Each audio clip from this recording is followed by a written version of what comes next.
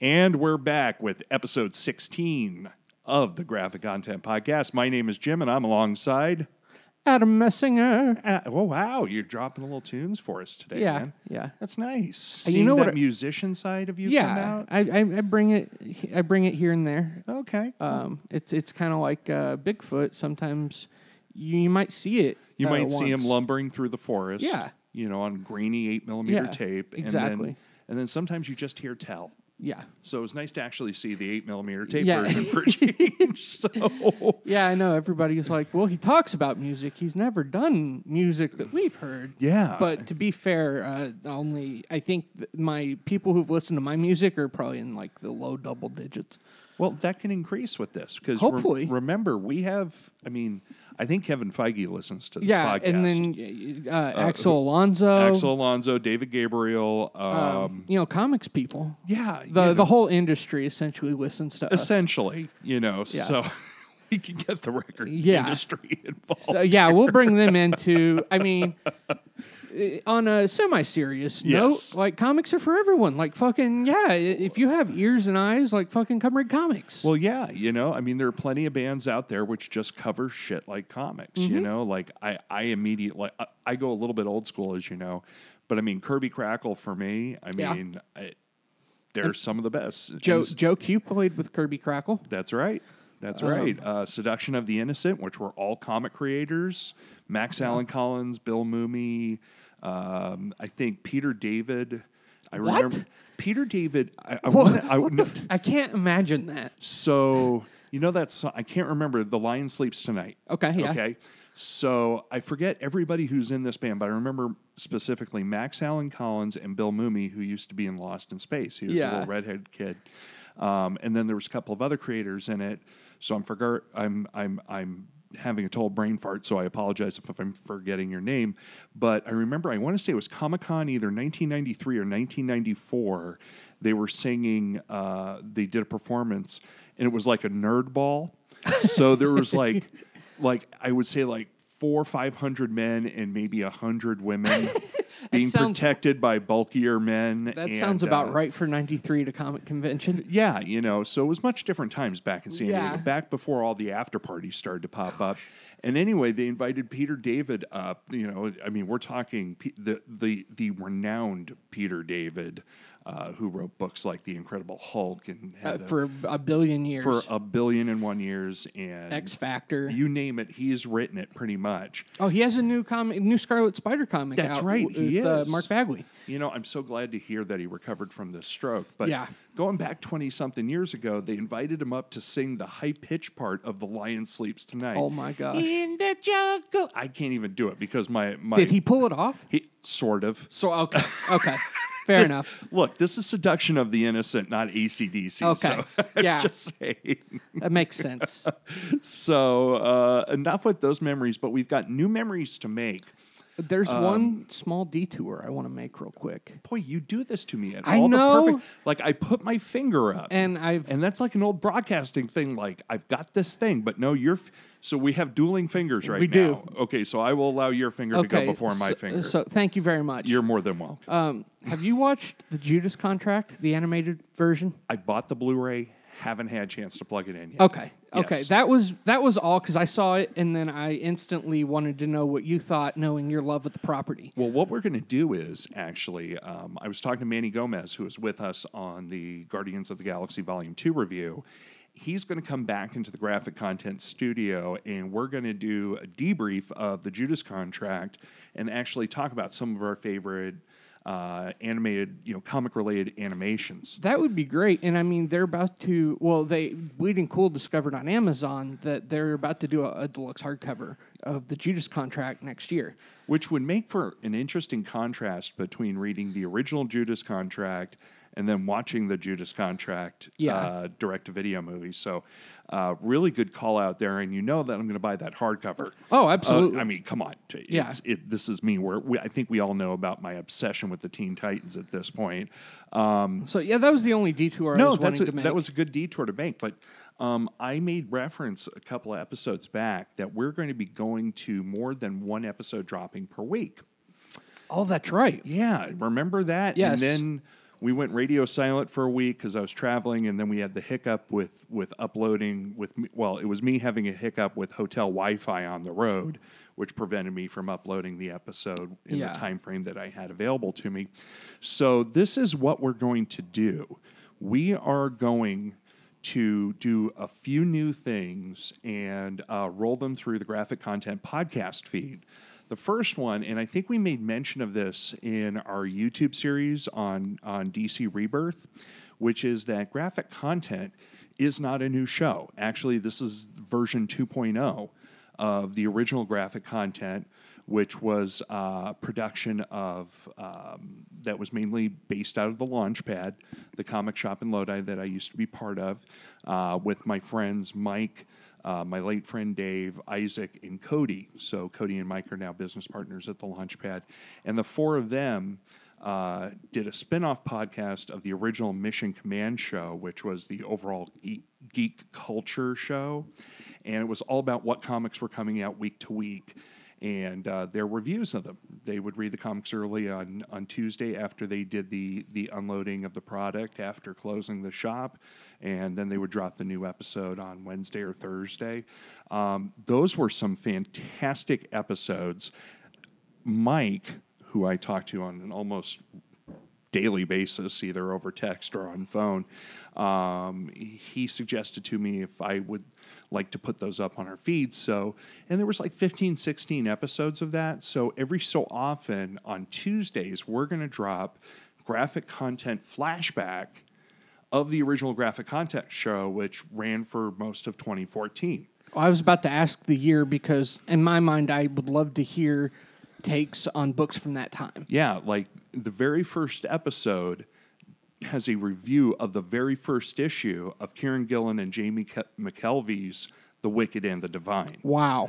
Okay, so and of course, and we're about 4 trades into that. We're right 4 now. trades into it, but if you want to get a download as to what the guys thought of the very first issue dropping in the time frame of which it originally dropped, this is an outstanding episode to listen to. And then there's some forgettable series like Marvel's Storm series, which I think ran for 5 issues or something like that. Wait, that was the one with Greg Pak and Victor Ibanez, Yeah. and okay, yeah. I mean, I say 5 issues. I don't remember how long it ran, but that it was a very short run series, but was kind of cool. And it's Greg Pak. He's great. He's great, but has a curse. You know, unfortunately, if it's not Hulk related, the shit gets canceled well before its time. Yeah. Plus, it's Marvel, so yeah. Hashtag built-in prejudice. Hashtag stealth cancel. That's right. We're just going to take it off the schedule and not tell any of you fuckers. Yeah. So we're going to be doing that, and I'm really excited to put that back out there because they had some really interesting, fresh takes on those books, and I just think it'll be fun to listen to. And for those that don't know, we lost Dave last year. We just passed the 1-year anniversary of his passing. So, you know, if you want to get a semi-regular dose of Dave in prime Dave form, this would be a great way to get that for those of you who knew Dave Phillips. We're also going to be doing a new show that's going to be debuting sometime in June. We are? We are. Well, not you and me, but... Oh, okay. But I was like, this takes up a lot of time, Jim, and I'm a busy man. You are a busy man. I mean, what with your... With my knee injury that is going on right now. Oh, I got a lot of home to sit at. As somebody who has 2 knee injuries, I'm absolutely in sympathy for you because it sucks. Yeah. It absolutely sucks. But we, as in the Graphic Content family, is going to be producing a show about Star Wars fandom because I think I've mentioned it on more than one show that I am a super duper Star Wars nerd. I'm excited to hear that because I like Star Wars, but I'm not even close to as in depth into that universe as you are. Well, you know, and this is where the good part. So the podcast, which is also going to be embedded in the Graphic Content podcast feed, is going to be called Holonet HQ. The Holonet is like the internet for Star Wars, basically. Okay. So Holonet HQ is going to be two different. There's going to be two different subfeeds. You know that I'm into tabletop role-playing games. Well, next month with my monthly gaming group, we're going to start a Star Wars Force and Destiny role-playing game session that we're going to do actual play broadcasts from. Okay. So we meet about anywhere from 3 to 5 hours once a month. Try to get in a fairly full session, besides just farting around and talking shit on one another. Do you go from do you do one story in that whole 5 hours, or is it just do you have a continuous game that you carry through? Yes, it's like a campaign, or what they would say in TV, it would be a serialized storyline. Okay. So, but the characters are the ones that determine the branches that the storyline takes. So we're going to do a show about people who are force sensitive when it's not a very popular time to be force sensitive. That's during the Galactic Civil War. And, we'll be talking more about that as we get closer to the release of that. Now, for ignorant people like me, when you say Galactic Civil War... The original trilogy films, episodes 4, 5, and 6. So is it set between, during that whole time? Right. Okay. Well, as we get closer to it, because I don't want to reveal it to my players just yet. Okay, that makes sense. I'll give more of a specific as to exactly when in the original trilogy time frame it takes place. Well, I mean, quite honestly, with me, there's only 4 Star Wars movies that are follow continuously, and then they did that nice little side story that was pretty good. Yeah, that left you on such a dour note and bad taste in your mouth, but there's good stuff to love about that, and that's what you will hear, the kind of talk that or discussion that you'll hear on the other half of Holonet HQ. So we'll probably have 2 episodes, which will be part 1 and part 2 of the game session, since they go for so long. And then the other episode that we'll have every month will be a monthly roundtable of just Star Wars fans. These are people without any connection to Star Wars, some who are so sweaty for Star Wars that they get into the costuming, the lightsaber choreography, the stuff like that. Like the 501st Legion and the Mandalorian Mercs and Saber Guild. So they mark on the U.S. census their religion as Jedi? As well, there is a Jedi religion. Yeah. It's called the Jedi Path, but I'm not an adherent. I just... Okay. It's sort of like how I'm a lapsed Catholic, I'm a lapsed Jedi also. I think the Force is strong with you. Well, thank you. I appreciate that. It binds me, and more importantly, it penetrates me.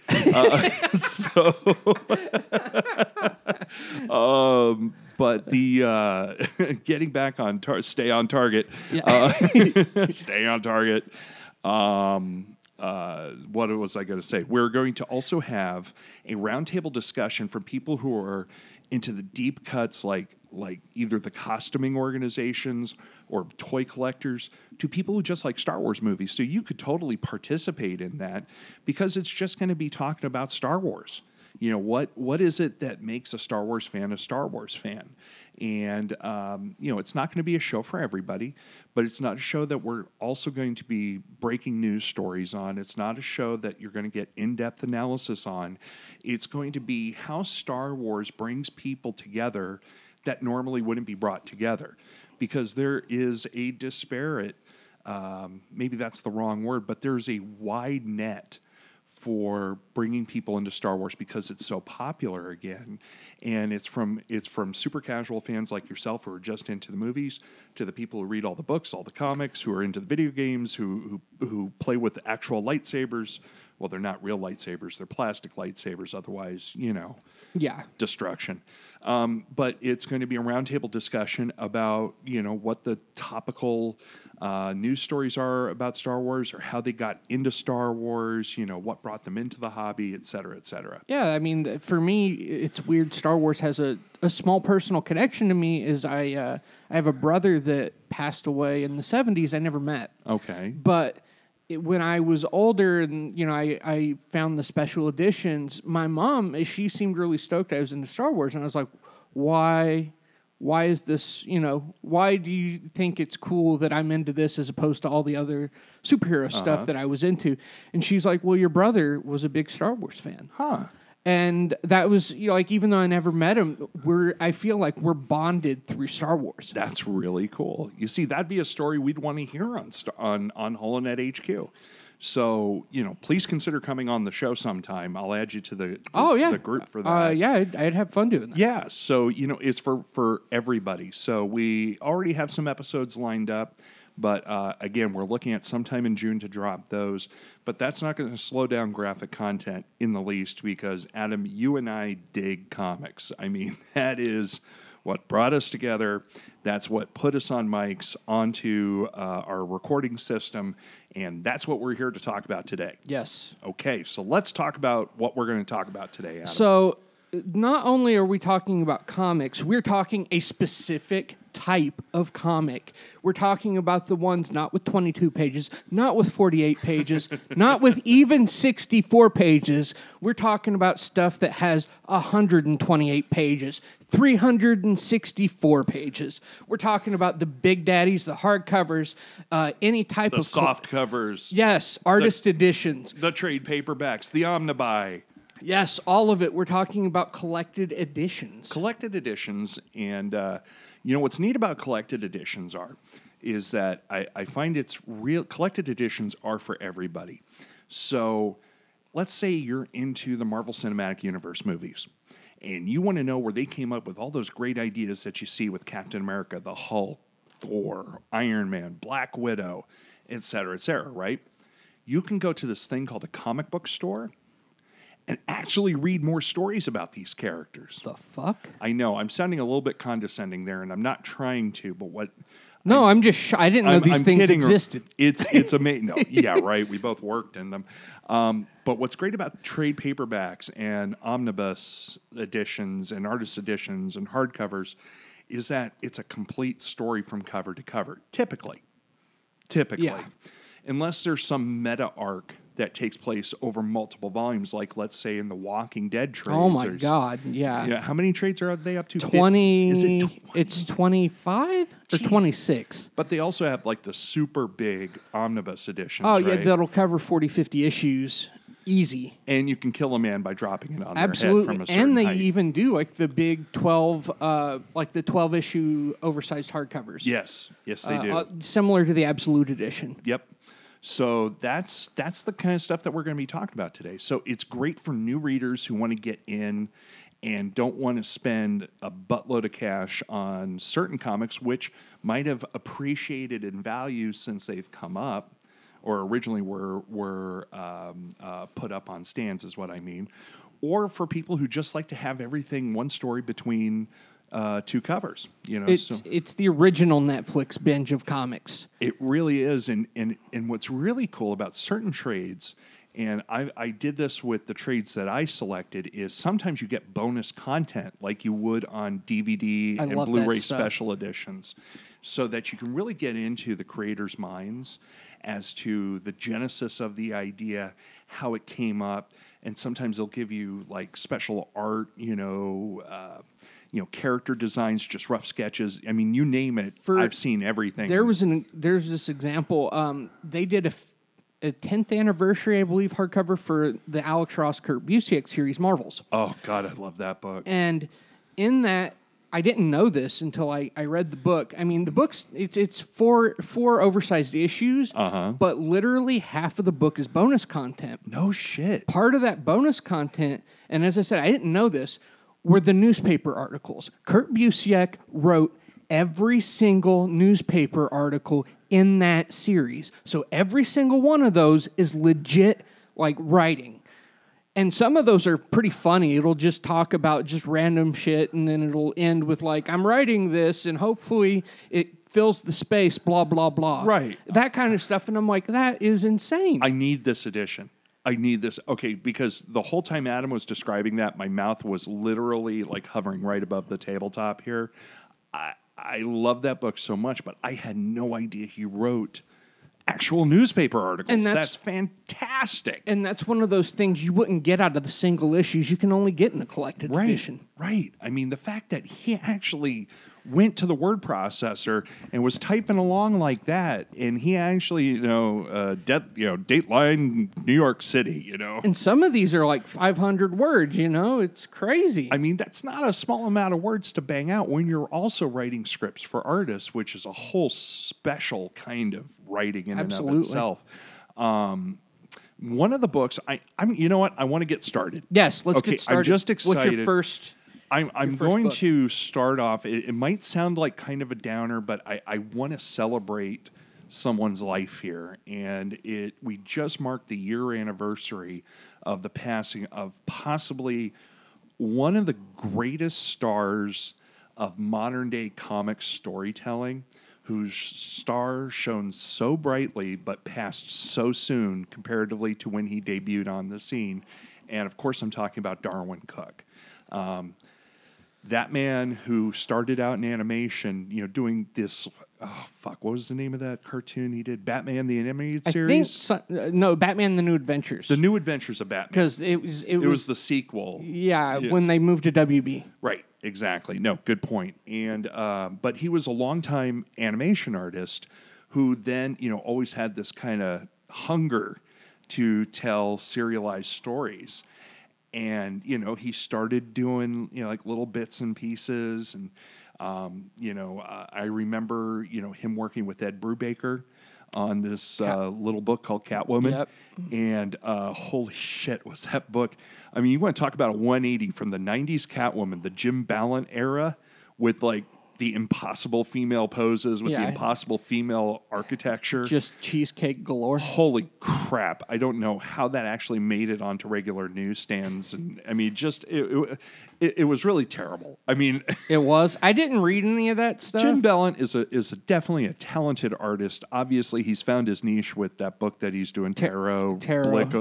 Bleach of the Whack Rose or something. I'm just going to leave that in. And but not to diss Jim Balent, because he's a talented artist for what he does, but you want to talk about a storyteller, and you want to talk about a storyteller working with a writing master like Ed Brubaker. That Catwoman run, if you can find the trades for that, go for it. I mean, I know that it's a little hard to find right now. Hopefully they'll do some collector edition reissues for that. But the book that cemented Darwyn Cooke, and there was a lot of books that Darwyn Cooke did, like especially in his later years before he passed, like the Parker series. Oh, yeah. Was, holy shit, I mean, crime storytelling of the highest order. But the book that captured my imagination at the time was this not so little project. In fact, it was a mega project put on by DC Comics, and that was the Justice League. Well, it's actually, the book is really just titled The New Frontier, which was later adapted into an animated feature, direct-to-video animated feature that Darwyn Cooke supervised himself. And I love the Golden and Silver Age iterations of the DC Comics characters. Correct me if I'm mistaken, but I believe, wasn't that like the second or third animated movie to shoot out of the whole DC animation? I would have to check on that. It was really early on. It was early on, but I think it was their first adapted work. It was the first one where they did Superman Doomsday, but it wasn't really Doomsday. Yeah, this was the first. It was definitely the first animated feature where I said, "Holy shit, that is drawn by Darwyn Cooke." And it moved. And I mean, it captured the feel. It captured that atomic era 70s, or not 70s, but late 50s, early 60s space race, commie hating vibe of that time with. And I mean, in the background of this book, he told a story of America, warts and all. So yeah, you got Hal Jordan, ace test pilot. You've got, the Martian Manhunter being accidentally brought to Earth and trying to adapt to living in human culture. And there was a scene in there where he's just watching television, shape-shifting into different characters, trying to understand human beings. We get to see the great Adam Strange. What happened to Wonder Woman and Superman and Batman after they fought in World War II? And his take on Wonder Woman, holy shit! It's something that's influenced every creator since. Yep. And it's a wholly unique take on Wonder Woman that you, that I believe has not been seen since he has done that. I agree. Now, I love me some George Perez. Oh, yeah. Okay. So, but let's be frank about something. That George Perez, between the George Perez days on Wonder Woman to the New Frontier, Wonder Woman was looked at as an XY Superman. I mean, she was super strong. She could fly. She was nigh invulnerable. But she didn't have that warrior persona. She had a superhero persona, I think. I mean, I feel like a lot of people did not, especially through the 90s, did not understand Wonder Woman. And that's not to say that there weren't good Wonder Woman stories. There were good Wonder Woman stories being told. Look, I love John Byrne. I am an unabashed John Byrne fan. John Byrne's a kooky old guy. I love John Byrne. He had a prolific run on Wonder Woman at DC. Which they're collecting in hardcover now. Holy shit, I'm going to have to buy that too. Tone deaf towards, feminist and maybe some ethnic issues there. But I'll tell you what, John Byrne had a great run on Wonder Woman but she was strictly a superhero. And this was a Wonder Woman that was brought back to her bare essentials. What were her bare essentials? She's a warrior princess crafted from magic of the gods who was sent to man's world to bring peace to the planet. And let that sit with you for just a second. And boy, howdy. I mean, Darwin hits you right between the eyes when Superman, who is his viewpoint character at that time in the comic, finds what Wonder Woman's been up to since World War II, and she's leading popular uprisings in some of the worst areas of the third world. And Batman has gone deep into his urban myth sort of persona where, he is the shrouded devil, who'll strike from the darkness. And even Superman now wears a black shield, to never forget, all the lives lost during World War II. So that because it was just, in that time frame, just 10, 12 years had passed. And his Superman is very much Fleischer inspired. Oh, yes. And I feel like after in the early 2000s they tried to do the Black Shield Superman. I remember the Jeff Loeb era. Yeah, and it didn't really work. And you realize after Darwin comes on is because it's the Fleischer influence that needs to work, and how that's such a classic and pure Boy Scout Superman to his core. Right. And then you get the quintessential Silver Age characters as well, like Hal Jordan, the Green Lantern. In Korea, he flew with Ace from the Challengers of the Unknown. Oh, yeah, that was so great. They were wingmen together. And he's not even fucking Green Lantern at that point. He's not Green Lantern for most of the series, which is fantastic. He is Hal Jordan. He gets after failing as a test pilot because he just wants to be, he's pushing these machines to their absolute limit, and he crashes more than he lands. How he survives, I mean, only because of Hal Jordan, but they gave him that Chuck Yeager mystique of the test pilot who will go to the absolute edge to deliver the best possible weapon for the United States government. And he finds the person in charge, and then he pushes the envelope. That's right, and he gets himself out of a job. But his girlfriend, Carol Ferris, rescues him, which puts him into this top secret project led by none other than Rick Flag of the Suicide Squad, or Squadron, I should say. You get Adam Strange. You get this great Flash adventure in Las Vegas, him fighting Captain Cold. I mean, during the days of the mob and the Rat Pack and shit like that, you can smell the cigarette smoke. Absolutely. You can smell the cool plastic that surrounded everybody at that time. I mean, it was just, he loved these characters, and he was able to craft a story to bring them all together from all of these. I mean, the Challengers of the Unknown, Flash, Green Lantern, Green Arrow, Adam Strange, the Martian Manhunter, the Spectre even makes an appearance. Oh, that's right. Right? And doesn't he create his own superhero who's African American at some point? Or is that a deep cut? That's a deep cut. That's actually John Henry Irons. No shit. No shit. Okay, so there's this hooded. Okay, because they really get into race relations and how it was starting to come to a boiling point in the Silver Age. So he doesn't shy away from touchy subjects. So he used the modern character of John Henry Irons, who became Steel in the Reign of the Supermen, and concentrated. And it was about this guy who was African-American gentleman who was unfortunately lynched, but somehow survived, and he was this big, massive dude, had the hangman's noose around him and a hood and a giant sledgehammer fighting crime just in newspaper clippings. They referred to him as what, like the Hooded Hangman or something like that. It's been a little bit. I want to say Hooded Justice. Hooded Justice. Or is that Watchmen? That's Watchmen. Okay.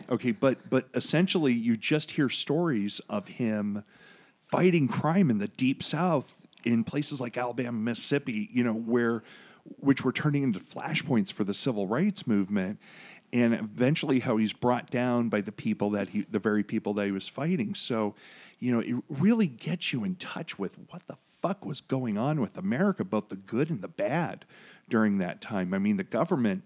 Let's look at, Hal Jordan getting wrapped up in the secret project.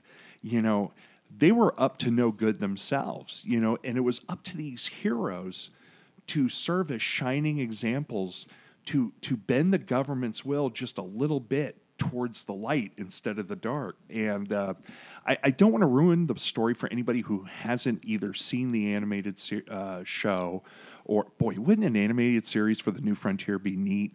I almost said series, but I would think, like, God, give me that. That goes into the morning of Darwin Cook, where I don't think they could pull that off without him. Absolutely. No, and I wouldn't want to see them do it because, honestly, the feature film, the VOD feature film that they did was fantastic. I mean, there was obvious cuts made because I'm holding this massive tome, which I'm going to drop on the table. I mean, this thing is massive. I mean, it's like the Gutenberg Bible, right? They wouldn't let you have that in prison. No, because you can kill a fool with this. But the point is that they stayed to the core concepts because Darwin was ostensibly the godfather of the production.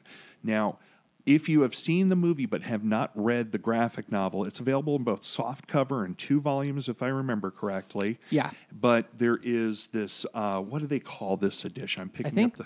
They call this the deluxe edition for DC, The New Frontier. And we were talking a little bit before about extra features. That was going to be literally my next question. I mean, look at this. Adam. Holy shit. Look at this. That's like, that's a whole book's worth. John Henry right there. That's awesome. His designs for like Cobalt and Dinah Drake and Lana Lang and oh my God. Layouts and reference material. A lot of reference material. And then as well as they did a New Frontier annual, which had bonus stories that Darwin and other creators were doing, and they included that annual in there as well. So, I mean... And this is the first time it's all been collected together with that annual. Absolutely. I mean, the price point on this is $49.99, so it's not inconsequential. But you're talking like it's 500 pages, wouldn't you say? I'd say give or take. Yeah. I mean, you're getting the most bang for your buck.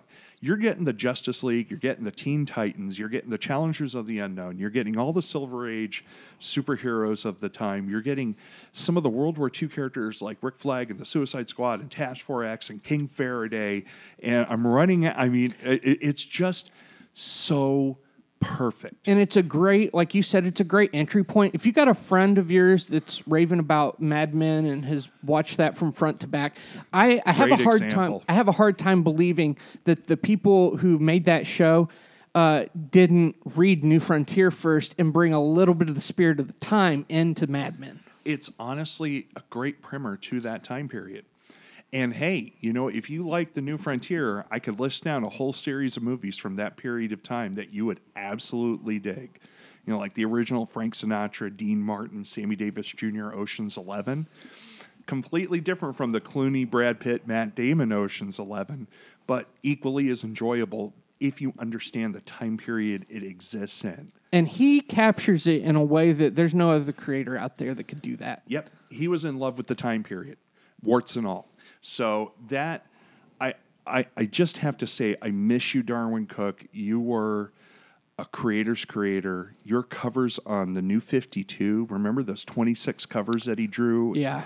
As I was complaining about the New 52 and hating, as much as I love Jim Lee, and I love Jim Lee's art, but I was tired of the Jim Lee is 90s part 2. 90s part 2. I didn't like the Wildstormization of the DC universe. That's such a perfect term. I'd never thought of it like that. And that is, you captured those first 3-4 years of New 52 to a T with that. And again, I'm not trying to diss it. If you like the New 52, that is awesome. There were some good stories being told in the New 52. You just had to dig around to find them. Right. And I'm just saying it wasn't for me.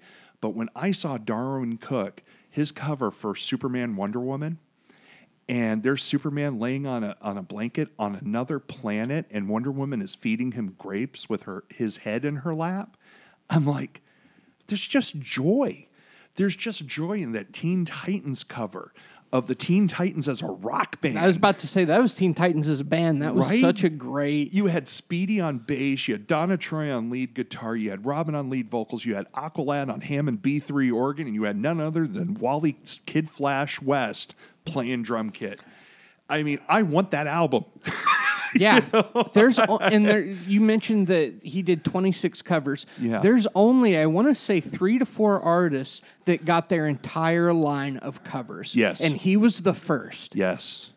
And there's a fucking reason for that. There was, because he's a fucking genius. He is a fucking genius, because I believe in something after today. Okay, I believe that there's something above us, through us, the force, heaven, I don't know what, but Darwyn is inspiring artists to this day. You see those artists out there, and I can't wait to see this same guy who finds an era of comics and loves it as much as Darwyn did, and brings that. I think you mentioned that you were a Darwyn Cooke fan. Oh, absolutely. Of a high order. I mean, what comes to your mind? I mean, I'm just a nostalgic guy, so that's why DC: The New Frontier hit me in the right way. What's something from Darwyn that lights your candle? Gosh, his solo was really good. That was fantastic. That was really my first full face exposure to Darwyn, I think. In fact, when he passed away, I went and racked up a ton of money on a credit card, and I bought, I want to say 6 or 7 collected editions. Oh. One of those being the oversized Parker Martini edition. Nice. They did for him. They did. I forget what it's called, but it's graphic something. Shit.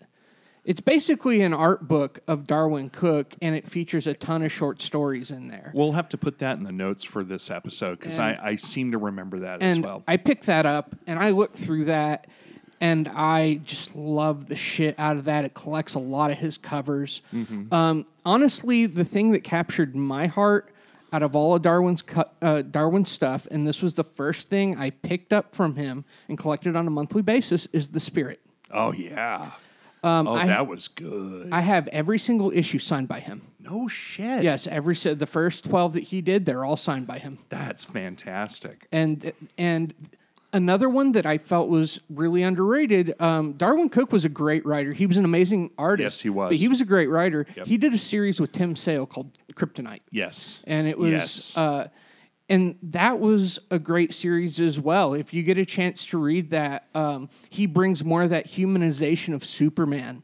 And it's all set during Superman's early years with one of his first encounters with Kryptonite. Right. A lot of people talk about Max Landis' take on Superman American Alien, and that's great for a Max Landis story. A lot of people talk about Jeff Loeb and Tim Sale's Superman for All Seasons. Brilliant work. It's fantastic. But Kryptonite was Darwyn, and it was just I don't know how even else to say it, that it was so Darwyn Cooke that it rubbed off on your hands, and it just, oh my God, it was so good. There was my ex-wife was a huge Darwyn Cooke fan, and there was just one time we walked by his booth at WonderCon when we were in San Francisco. Yeah. And she brought up one of the Kryptonite issues to sign. She says, "Hey, can I get a picture with you?" Not only did he say yes, he lays out on the table, and I kid you, he is the only person that can get away with this and just look like a fucking badass. But he lays across his table. Oh my God. And is just like, has his hand prop in his head. Like he's a pinup girl or something. Pretty much. That's fantastic. And that's how she took the picture with him. That's fantastic. And I mean, that's the kind of guy he is and was. Wherever he is now. Yeah. He is, I swear to God, he's just making that next plane a better place for being there. Absolutely. And goddamn, I miss that guy. Yeah. So mentioning the spirit as with Darwin Cook stuff kind of is a loose lead into mine. Okay. We all know the spirit was created by Will Eisner. Yeah. The man who invented sequential storytelling, pretty much. Yeah, essentially. And he created, a lot of people give him credit to creating the original graphic novel. Yes. The very first. Was that a contract with God? It was, and that's exactly what I'm going to mention. There is some debate whether that came out first or was it Saber by Dwayne McDuffie, and but Contract with God, I think most people give credit as being the first OGN. And that makes sense. Which stands for original graphic novel, by the way. And it was one of the first that was offered exclusively. It started out exclusively at like bookstores and book chains. Yes. And it took a bit to make its way into the comic shops. Yeah. And because there wasn't a real distribution system, comic shops, there was a split between what goes to newsstands, which are like magazines, newspapers, comic books, and then books were a completely separate distribution system, which went to bookstores and book chains, like you mentioned, and whatnot. And the twain never really met. So it wasn't until sometime in the mid '80s when there was regional distribution systems. This is years before Diamond, everybody, where comic shops started to get access to actual hardcover and softcover books. Wow. That one, I knew a little bit about it, but I didn't realize that it wasn't until the mid-'80s that they didn't get the graphic novels and stuff. Right. And I mean, Diamond was able to pretty much cement their monopoly, and let's call it what it is. That's exactly what it is. They were able to settle that by the late 90s. Wow. Yeah. Interesting. A little bit of history for you there, kids. Well, I mean, we're talking about collected editions, and that's just part of the history of it. A Contract with God has multiple stories in it. Mm-hmm. The lead story, though, is one of my favorite Will Eisner stories about a guy who is trying to get from, I believe it's Poland, into the U.S.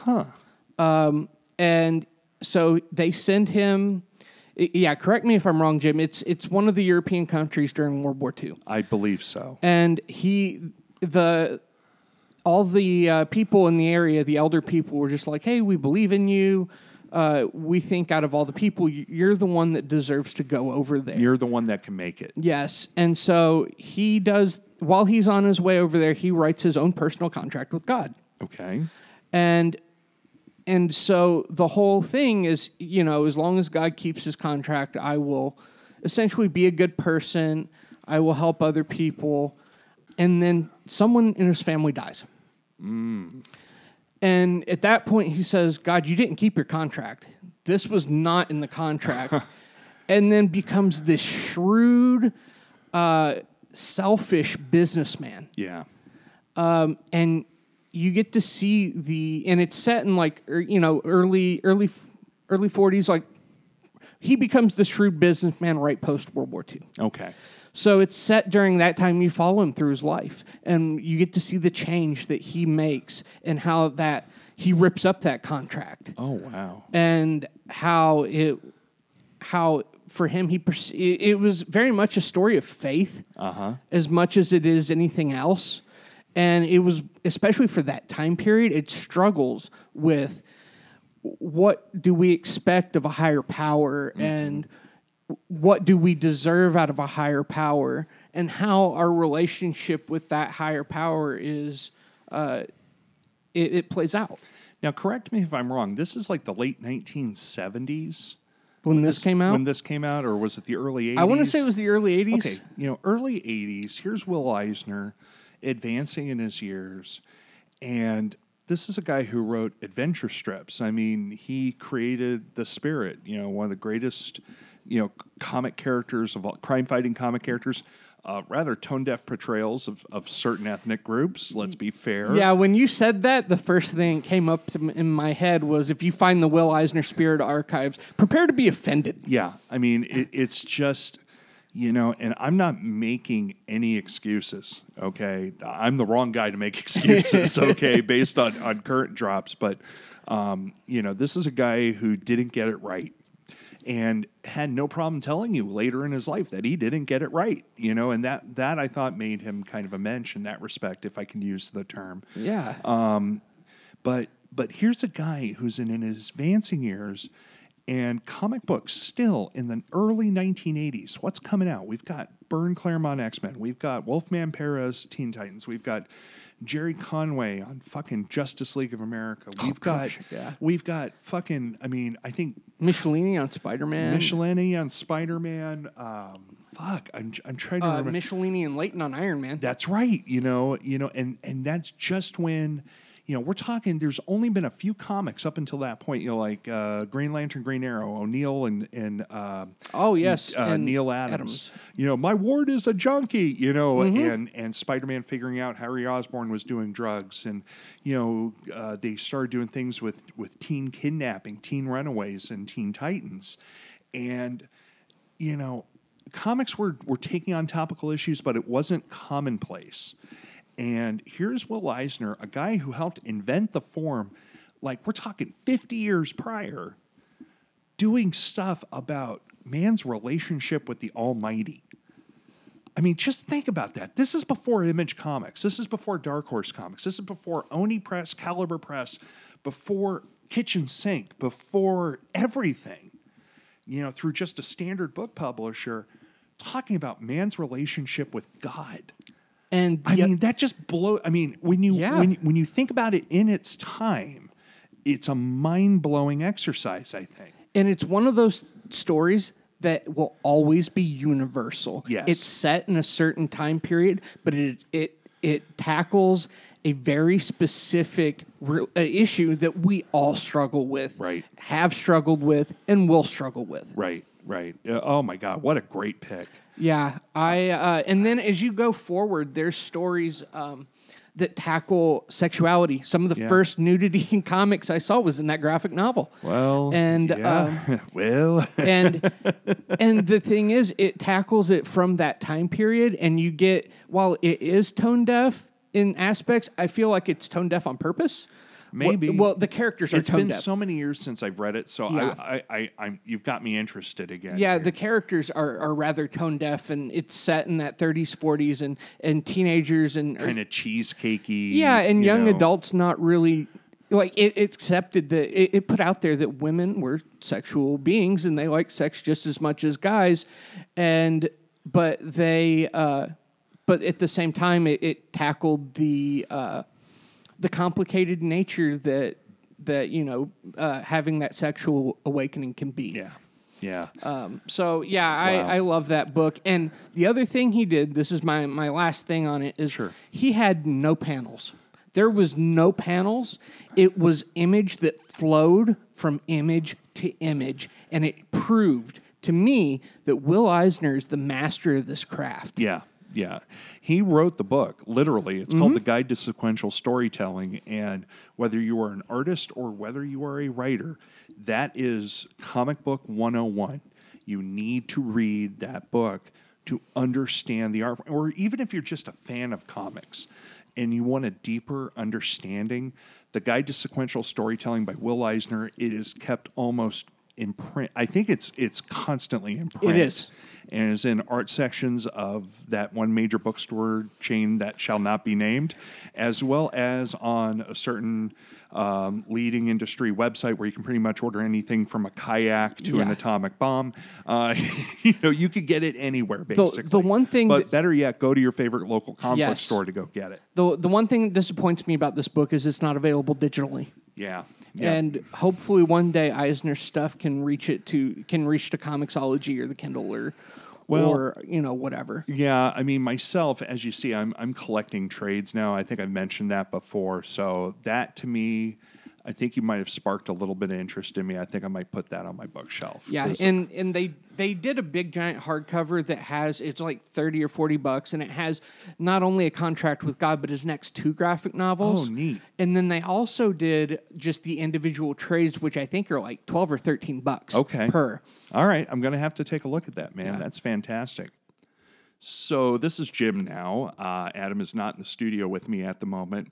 We decided to try something new with this podcast and actually break up what turned out to be a very long conversation into a 2-part episode. We want to know what you guys think. Would you prefer shorter shows that are easily digestible in a short period of time? You know, it's better on your constitution, prevents IBS. Or do you prefer the longer, uninterrupted conversations that can sometimes go on for hours at a time? Let us know on social media. You can hit us up on Twitter @GraphicPodcast, or if you prefer a longer form way of communicating with us, we have our email address, which is thereal.graphiccontent@gmail.com. Adam and I are also available to you on the socials. I am available at Jimmers with 3 M's on Twitter, at Jimmers with 5 M's on Instagram. Don't ask. It's a long story. I tried to explain it in previous episodes. It just doesn't work out too well.